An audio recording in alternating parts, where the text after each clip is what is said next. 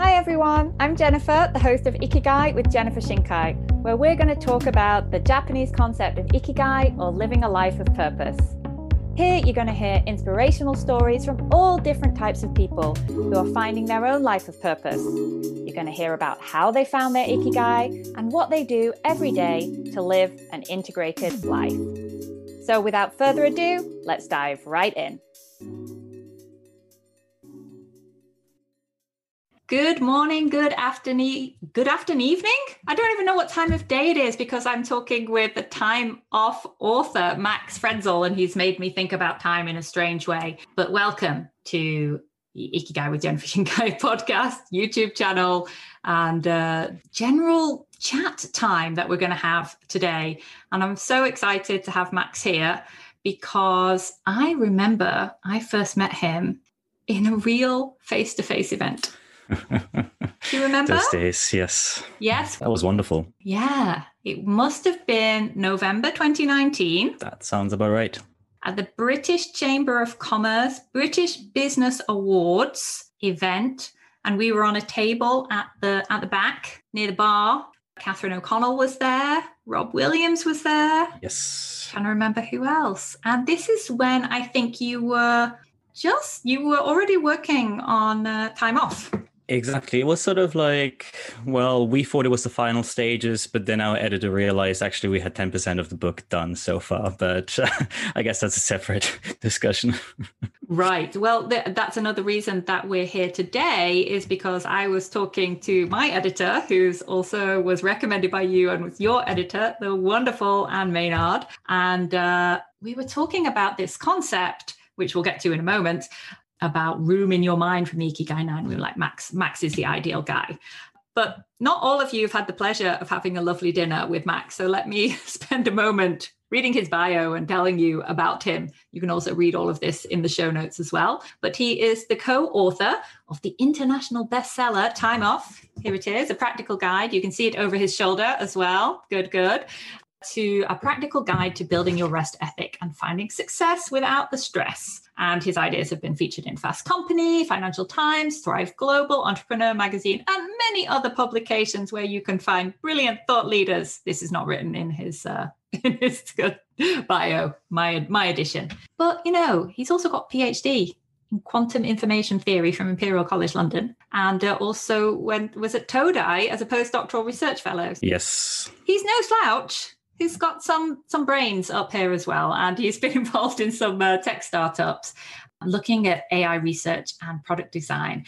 And when I met you, Max, I remember that you were talking a lot about AI, deep learning, and how that came into creativity, design, and music. So I think that is something which you are working on with AI art right now. He also likes a lot of good coffee and bread baking skills, which I think many people took up in the pandemic. So perhaps you can share. So much so that the flour was sold out everywhere. It was actually quite tricky getting flour. And I heard there was like a yeast lack. That's possible. I make my own sourdough, so I have a starter living in my fridge, so I'm not influenced by that. All right. So you were not impacted by that. But yes, here he is in Tokyo. All of his information is down below in the show notes. I'm pointing down below because I'm such a wannabe YouTuber. For those of you listening on the podcast, no impact there at all. But this idea of, so welcome, Max. Thanks for having me. This idea of time off and this idea of having room in your mind. So room in your mind is one of the Ikigai 9 sort of check-in points from some researchers, originally started by researchers in Japan, and then it's recently been validated in English.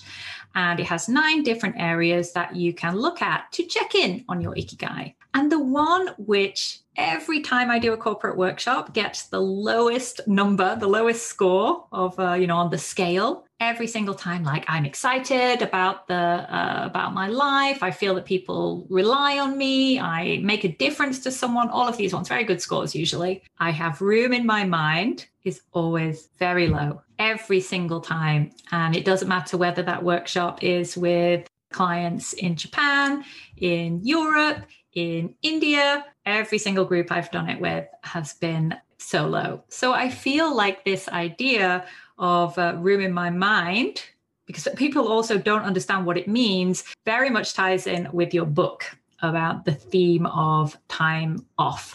And so what I'd like to explore in this conversation today with you is, what does it mean to have room in your mind from all of your research on this? So maybe we'll dive in there. Absolutely. Before we go there, I'd actually like to ask you a question. I'm very curious, over the last year or so, when you did these workshops with clients, have you seen an increase in that? Did the room in people's mind decrease during the pandemic? I'd be really curious to hear about that. Oh, I'd have to go and have a look into Mentimeter and see what the data is.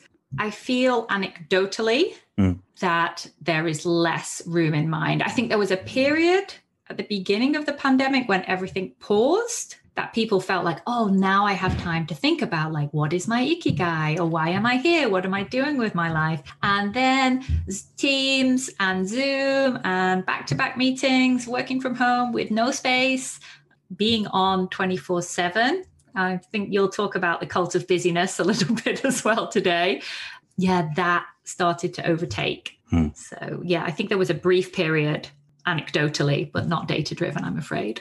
Because that's also something we've seen quite a lot with people we talk to. And maybe to take a step back, so we wrote a book called Time Off, and when a lot of people hear time off, they think about, I don't know, beach vacation or watching Netflix. There's nothing wrong with these things. They're great rest, they're great relaxation. But what we mean with time off is much, much broader than this. And I think this will also tie into the idea of room in your mind. So time off, we break it down into many different areas. So it can be like pure rest. That's definitely one component. Sleep is a huge one. Exercise is a big one for many people. Play, solitude, all these various different aspects. And we talk about this concept of a rest ethic.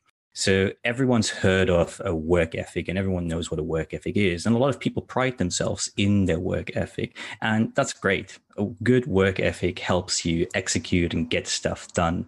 But very, very few people consider their rest ethic. But we believe that it's just as important as the work ethic. And we like to think of work ethic and rest ethic kind of by breathing analogy. So the work ethic is your inhale and the rest ethic is your exhale.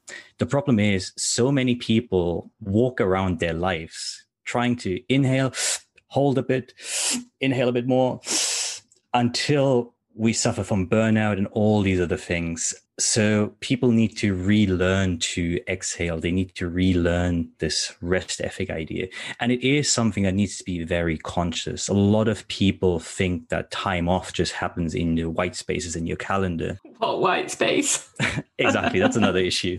But even if you make the white spaces, there's very different types of rest. There's different qualities of rest. And even if you have a white space in your calendar, it doesn't mean that you have a white space, that you have room in your mind as well. So we really encourage people to think about this rest ethic and really think of work ethic and rest ethic as two sides of the same coin. They both kind of enhance each other, just like an inhale or an exhale prepares you for the next inhale. So your rest ethic prepares you to have a good work ethic and vice versa. And I mean, we'll probably get deeper into this at some point later. But one of the core ideas of the book is also around creativity, or just the future of work and the future of knowledge workers. Not many people right now, unfortunately, consider themselves artists. But I and my co-author, we strongly believe that every knowledge worker, to some extent, is an artist, is a creative.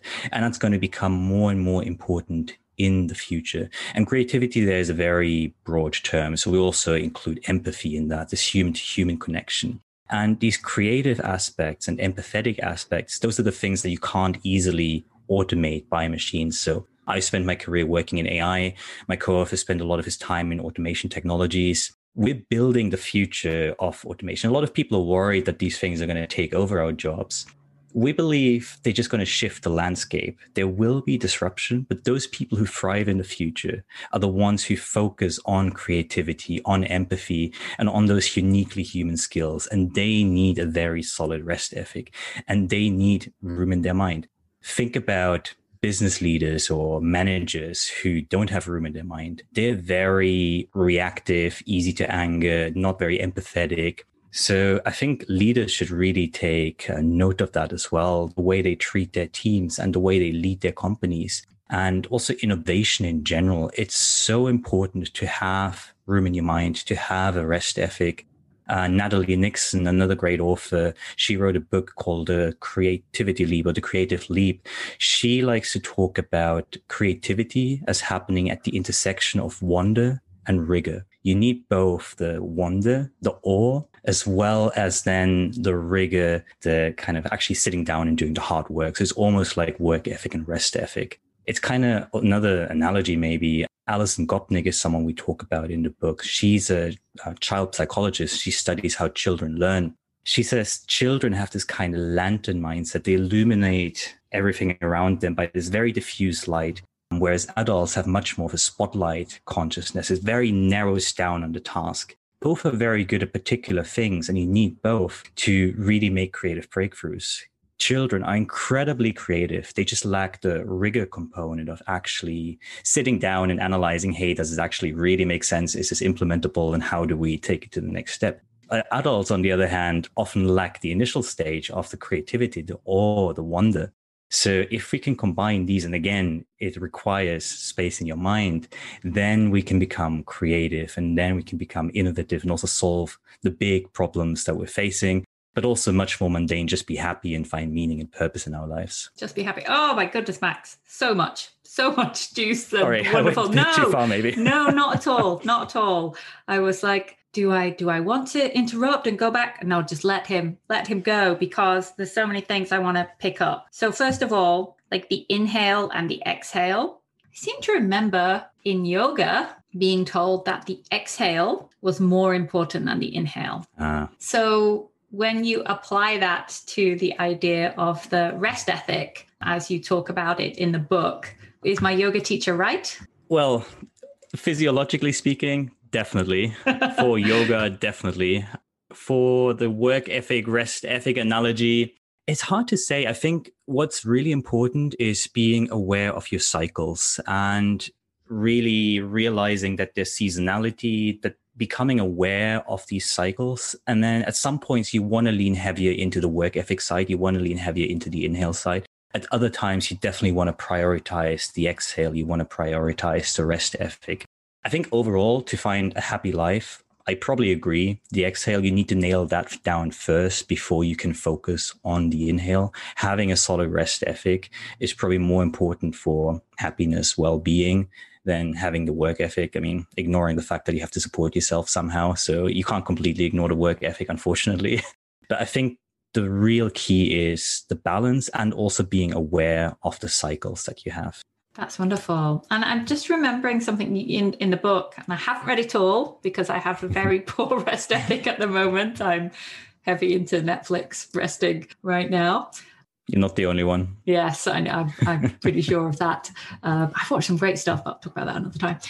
You talk about the work ethic from obviously having quite deeply religious, like the Protestant work ethic piece. And I'm interested from your time in Japan, and as this is a show about Ikigai, there's a Japanese concept, thinking about, how did the work ethic of Japan come about? Does anything of that come up in your research at all? I've had this question recently as well, and unfortunately we've not gone too deep into it. It could almost be a follow-on book. I had someone point out, and very rightly so, that our book has quite a Western, kind of, at least historically speaking, like we start the book with a history section of like rest used to be something very noble and it used to be the highest ideal to aspire to. And then only in quite recent times, like the last 200-300 years, we forgot about the value of rest and kind of started celebrating busyness.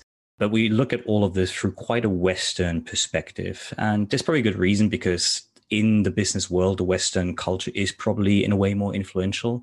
But it would be very, very interesting to look at that through an Asian perspective as well, kind of Buddhist perspective. Actually, a friend of mine, he's currently writing a book looking through work and the history of work at those through the lens of Buddhism, actually. So that's quite exciting. But just about Japan. So a few interesting facts, maybe. I don't know how this was estimated, but there are statistics that suggest that Japan is losing 3% of its GDP That's roughly the same budget that Japan has for education, just due to lack of sleep. So people here, as you know, are definitely not sleeping enough. If you've ever been on a train, you see that they're catching up sleep anywhere they can. And it's estimated that the Japanese economy is losing 3% of its GDP as a direct result of that. Also, Japan for manufacturing has one of the highest productivities in the world. If you look, on the other hand, at knowledge work, out of all developed countries, Japan has by far the lowest productivity in terms of knowledge work.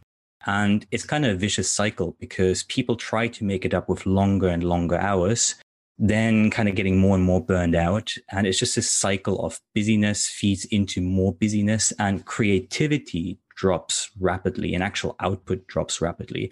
A lot of people are confusing busyness with productivity, but putting time in does not mean you're actually getting quality results out. I think that's really, if I need to sum up the book in kind of one sentence, that's really it. Busyness is not the same as productivity.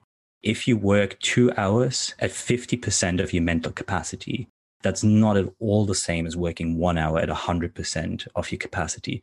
This kind of productivity in the creative sense, and that's going to be the only sense that's going to be valuable in the future, it's not additive in any way. So rather than focusing on kind of the busyness and just putting more time, throwing more time at the problem, try and focus on the quality of your work. And Japan is very, very bad at that.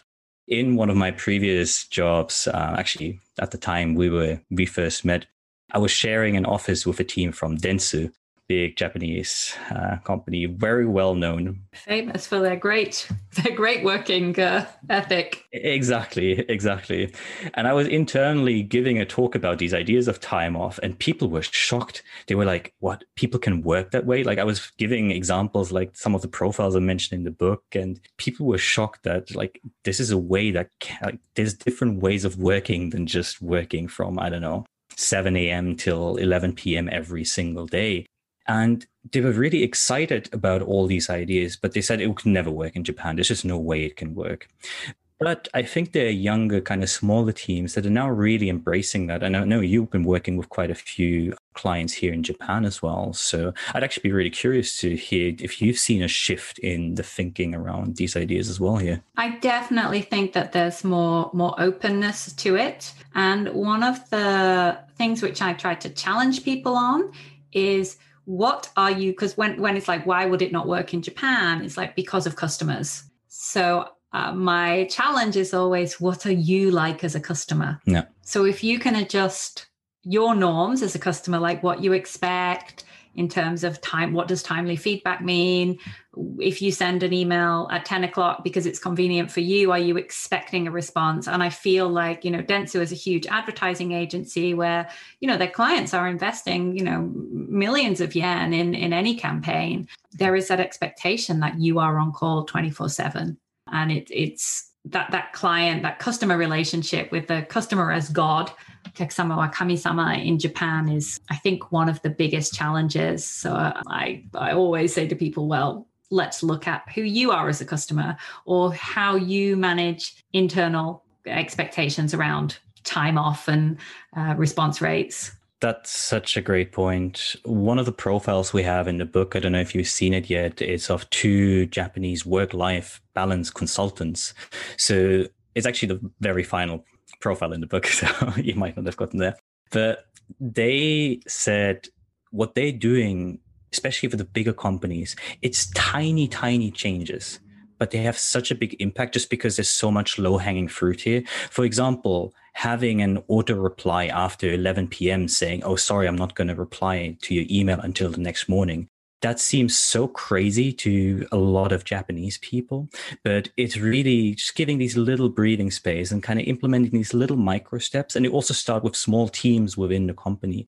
And they then watch the snowball grow outwards and slowly. But it's really tiny changes that here can have such a big impact. So I think while Japan is not at a great stage at the moment, just because there's so much low-hanging fruit, there's a lot that can be done if people are just willing to make these tiny changes. Well, we'll get into some of those tiny changes, but I think it's really interesting, and I appreciate you bringing this Japan perspective, because one of the motivators for me to work on, this podcast and my book about Ikigai was I was looking at the examples which are commonly shared in the West around Ikigai and life in Japan. I was like, well, these wonderful centenarians in Okinawa don't really have much to do with, Taro Suzuki, who's, working at a large advertising agency, or even in his family-run business, or people in the metropolis are having a very different lifestyle, I think, than those aged people in Okinawa. So I wanted to do a little bit of thinking about what does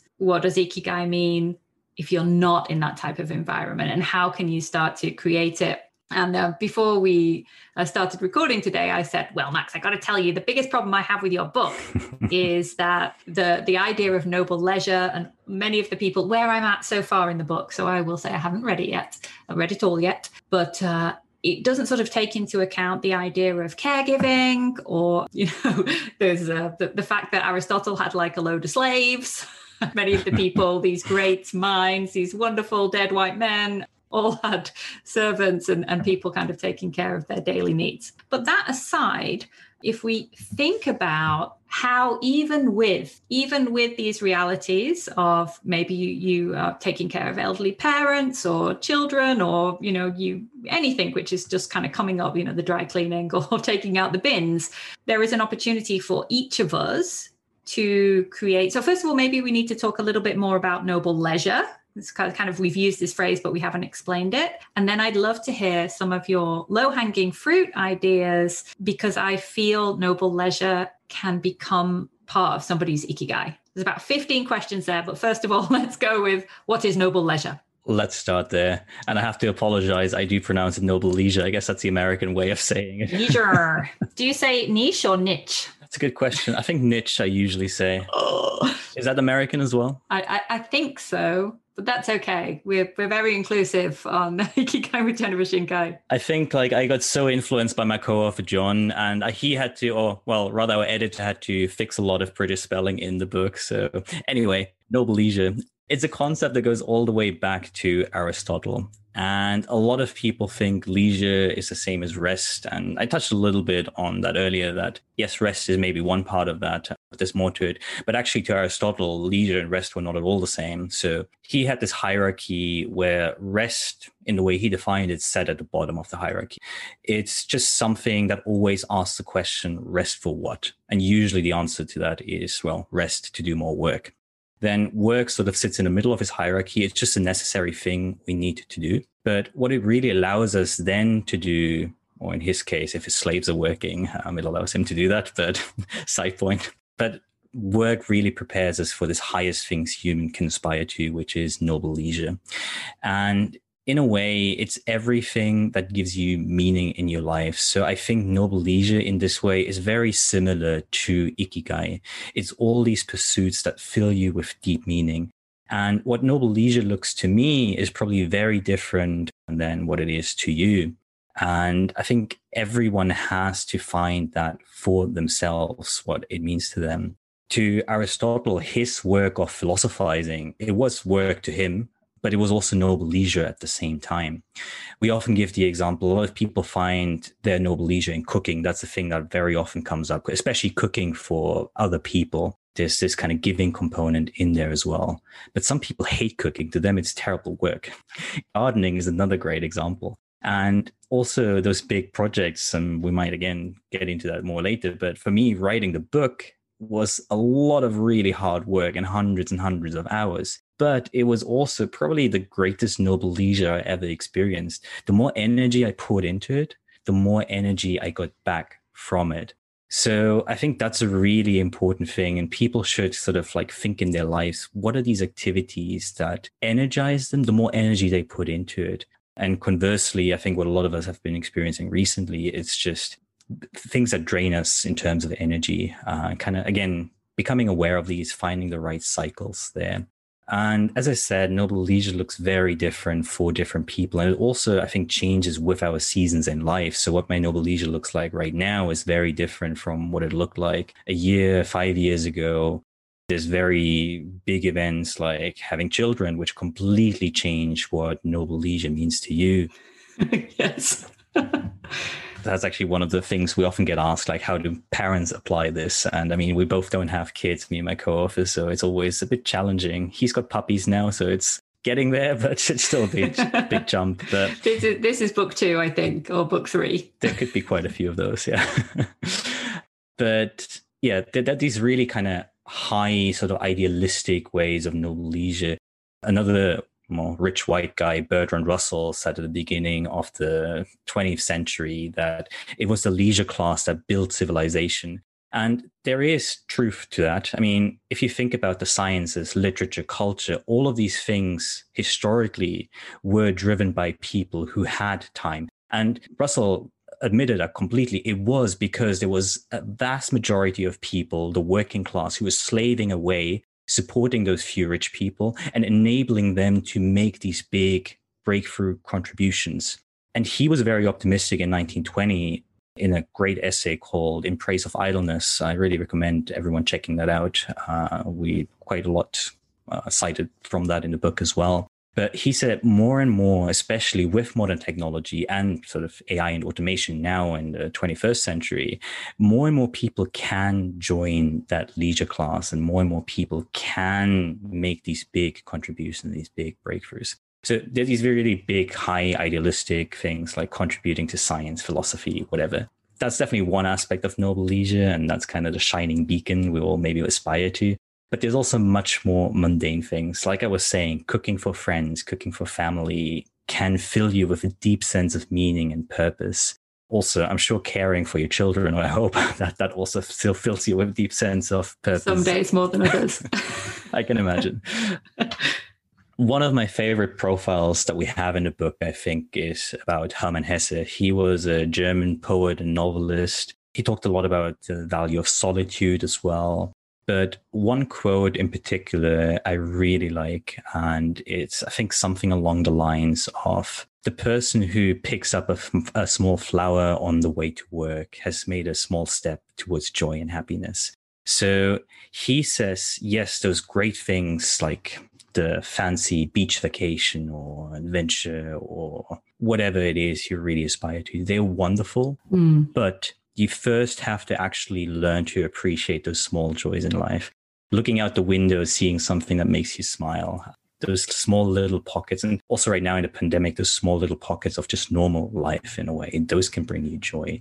Noticing those is really the first step, because if you can't do that, you're not going to get all out of like those bigger things. I think a lot of people realize they go on these crazy vacations and then afterwards they find themselves even more exhausted and even more, or with even less space in their mind than they had before.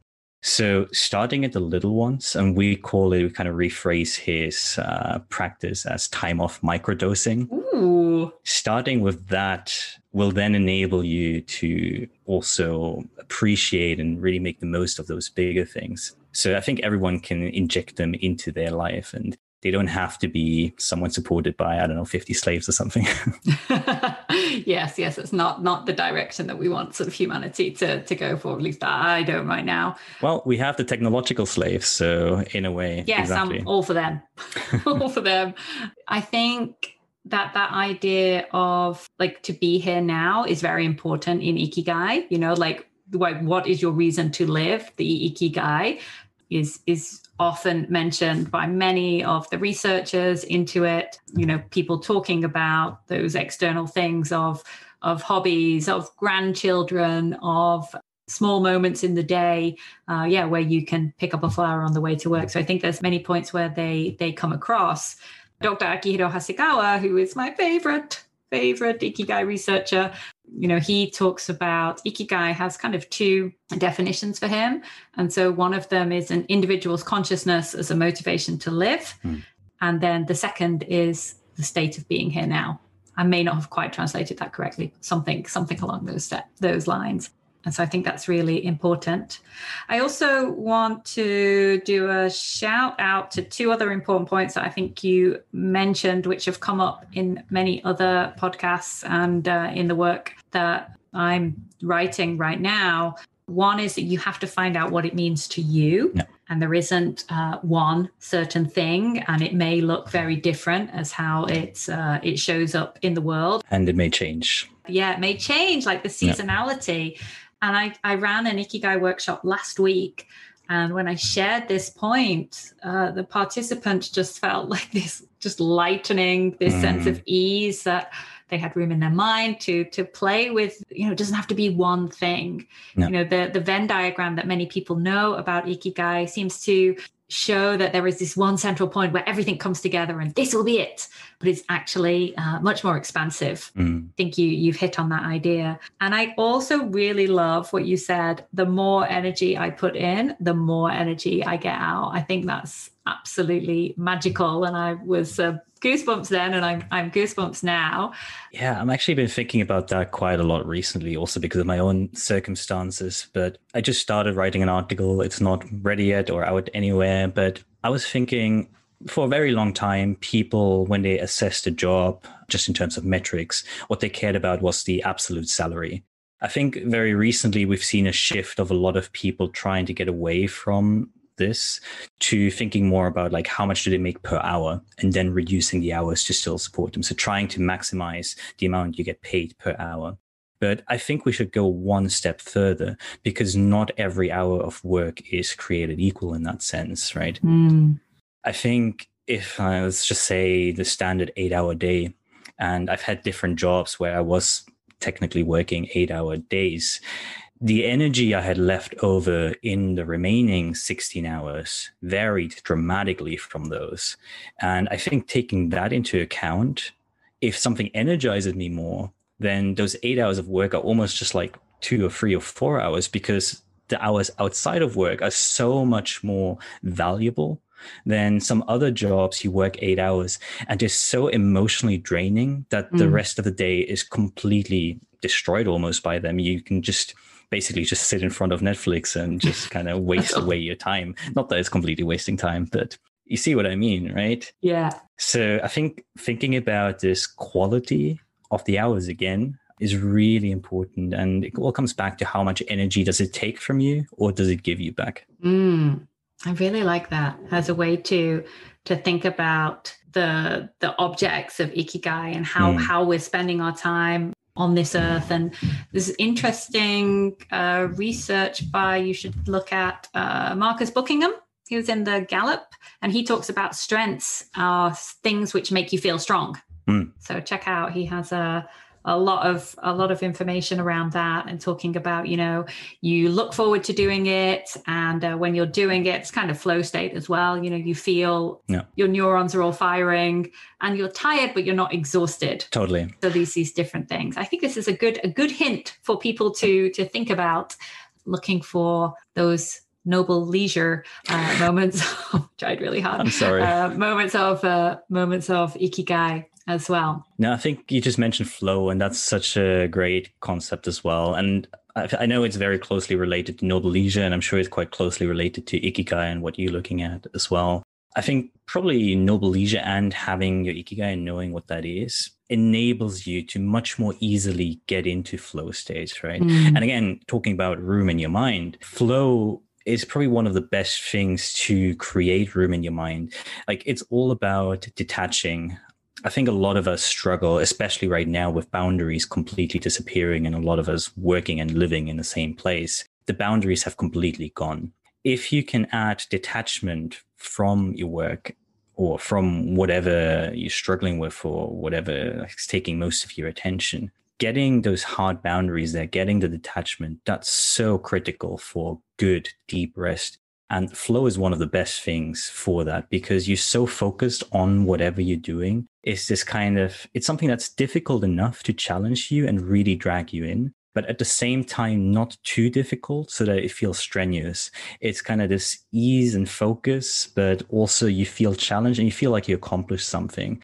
A lot of people, I think, get it from like playing a musical instrument, for example, or painting. I know you're quite into arts and drawing and painting. So I'm sure you get into flow states through that as well. And it's just one of the greatest tools for achieving this detachment, even if it's just for an hour or two. And I like this idea as well of being detached, because one of the other things I've been thinking about a lot is like the dark side of Ikigai, and maybe the the dark side of perhaps being too attached to certain labels or projects. And you mentioned seasonality. And in our pre-show mails, you also shared that there was this moment when, of course, your book launched.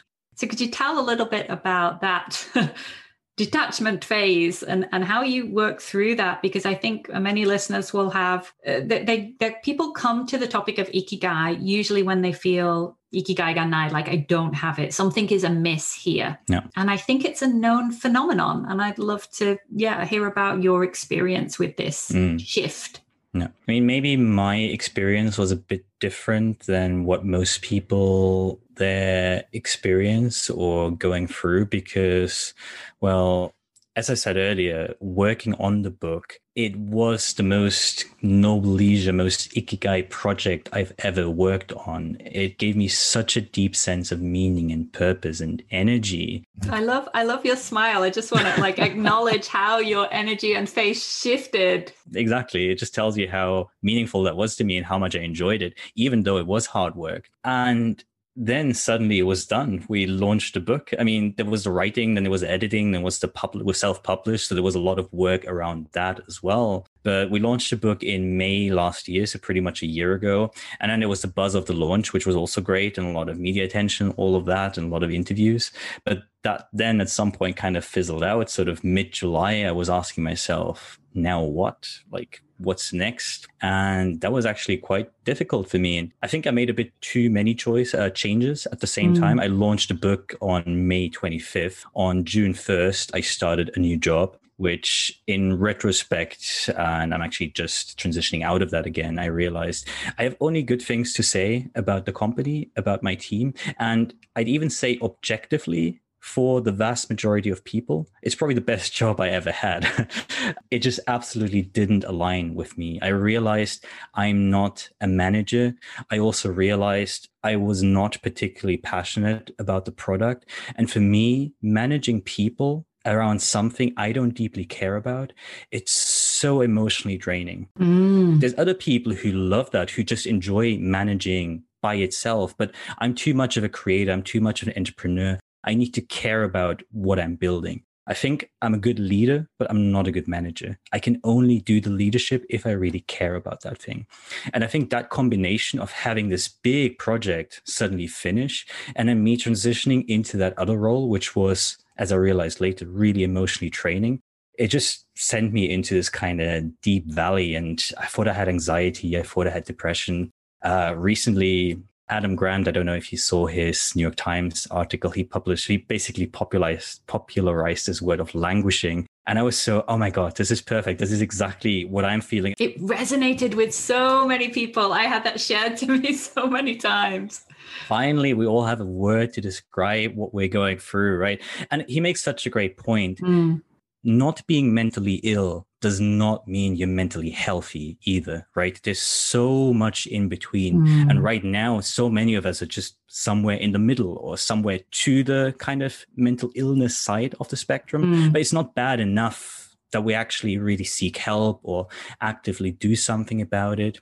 And he actually said that flow is the best antidote to languishing. And I just published an article saying, yes, I agree, but I actually think noble leisure, or I guess ikigai, goes even one step further because it encompasses flow, but it also is so much more. Like flow, it's in the moment. Whereas the sense of meaning that you get from ikigai, from noble leisure, kind of permeates your entire life.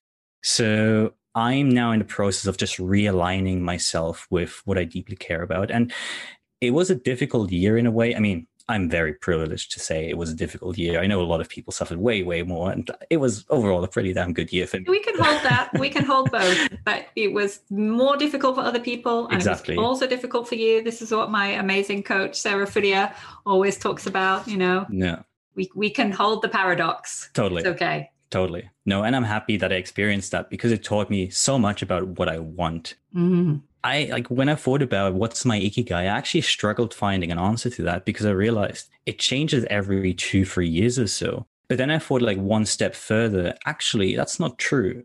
Deeper down, if I think about it, I've been doing so many seemingly random things, but below all of this is kind of this deep passion about creating things and making things. And just this last year of not making things, but managing other people to make things that I didn't necessarily care about, made me just realize I need to create myself. I need to do these things myself. I need to build things. And now I'm realigning my life towards that direction more again. And I hope that I've found my ikigai again and aligning my life with that.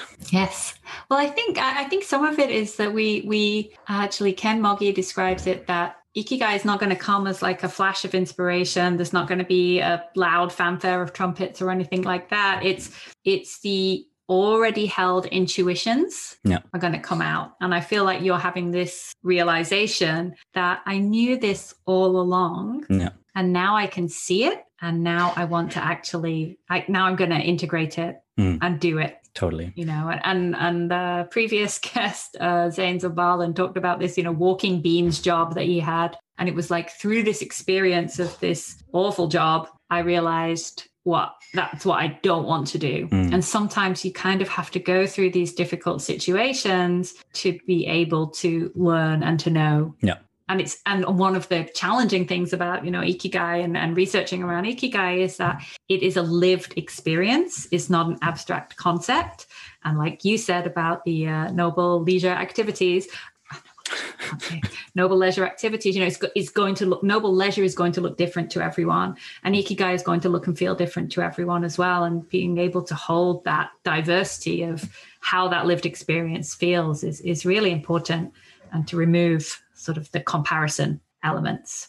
But I wanted to ask you for some low-hanging fruits, and I'd love some tips on microdoses, time off microdoses. Do I have it correct? Yes. Yes, time off microdoses that I can use to create some room in my mind, Max. Absolutely. So we have many different ones. And so maybe just talk about the book a little bit. It's, as I said, split into these different chapters about sleep, solitude, play, exercise, all these different things. But within those chapters, we also have profiles of around 50 different people, past as well as present, who found success through time off. And for each of these people, we have like one actionable practice that people can try for themselves. And not everything is going to resonate with everyone. So we really encourage people to try these things for themselves and make them their own, and also just like to ignore the things that don't work for them. So I can only give a few ideas, but everyone really needs to figure that out for themselves and apply it in their own lives. Good caveats.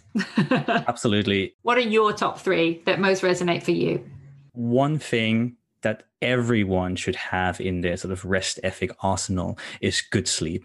There's just no way around good sleep. And a lot of people are deluding themselves with how little sleep they think they need. But the irony there is, like, it's well studied. Our metacognition, so understanding our own understanding and thinking, diminishes very, very rapidly as we sleep less. So it becomes much easier to delude yourself how productive and fit you actually are the less you sleep. So the one most important thing, and if you want to start anywhere, start with good sleep. Actually, medically, anything less than 7 hours consistently is considered chronic sleep loss or chronic lack of sleep.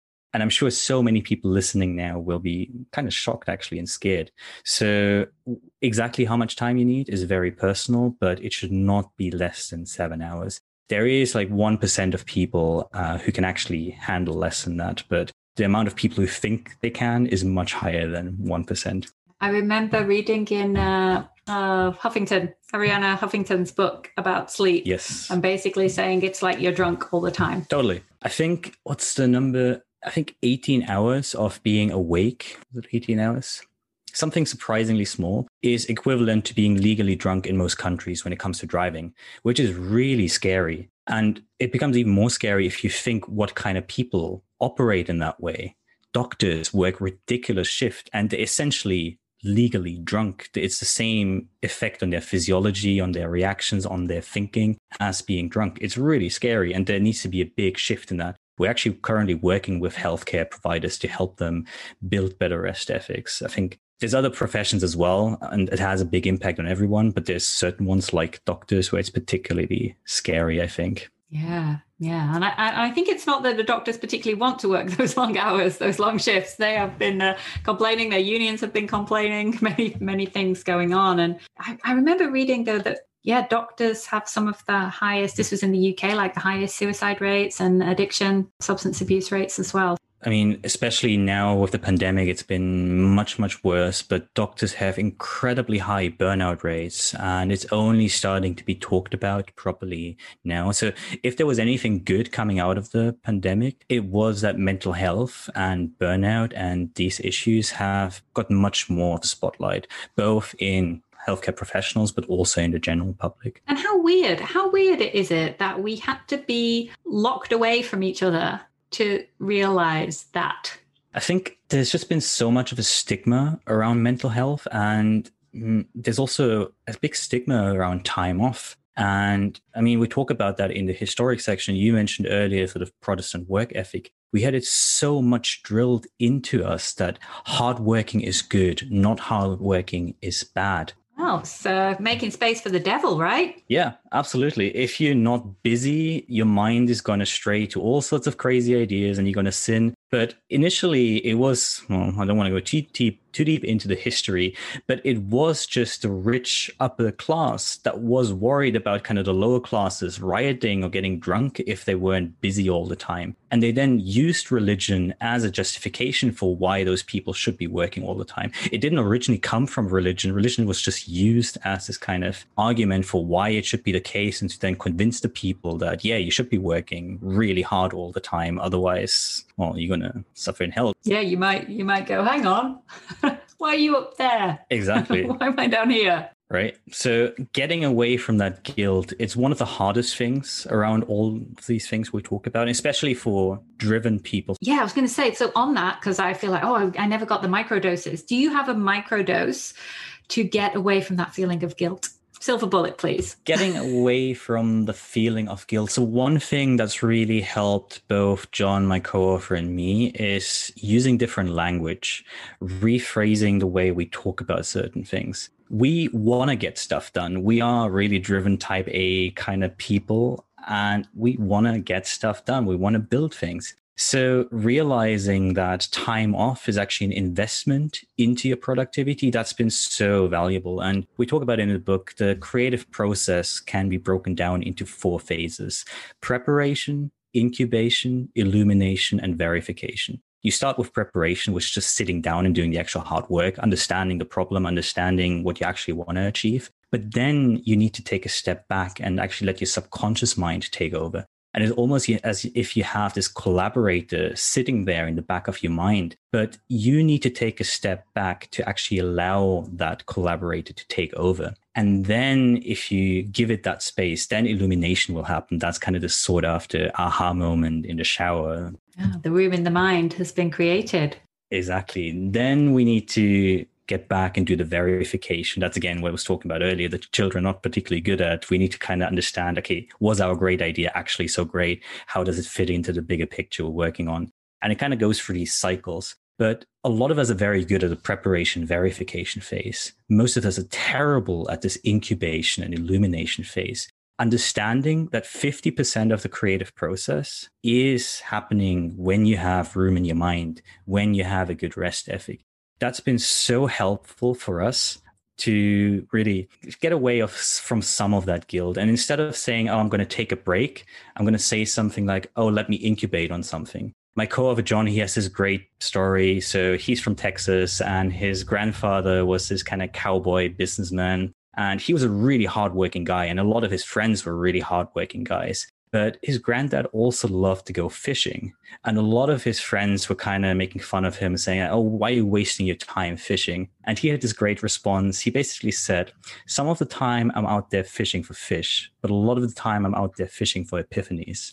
Getting these kind of shift of mindset, that's really helped us. And what that language looks like to you is, again, probably different than what it looks like to me. And also, I think here in Japan, we'd have to think about completely different ways of phrasing that. But becoming aware of what language you use, and also getting away from like this pride around busyness and lack of sleep, just using a different tone there. Same if you have a team, saying it's okay to take time off. is very, very different than saying you should take time off. We see that with a lot of our clients who are thinking about time off policies, for example. A lot of companies are experimenting with unlimited time off, but they then realize actually it often achieves exactly the opposite effect of what they were aiming for. People take less time if they have unlimited time off because they don't want to be the one who takes the most time off, essentially, and then becomes this race to the bottom. Instead, leaders should take it as their responsibility to it.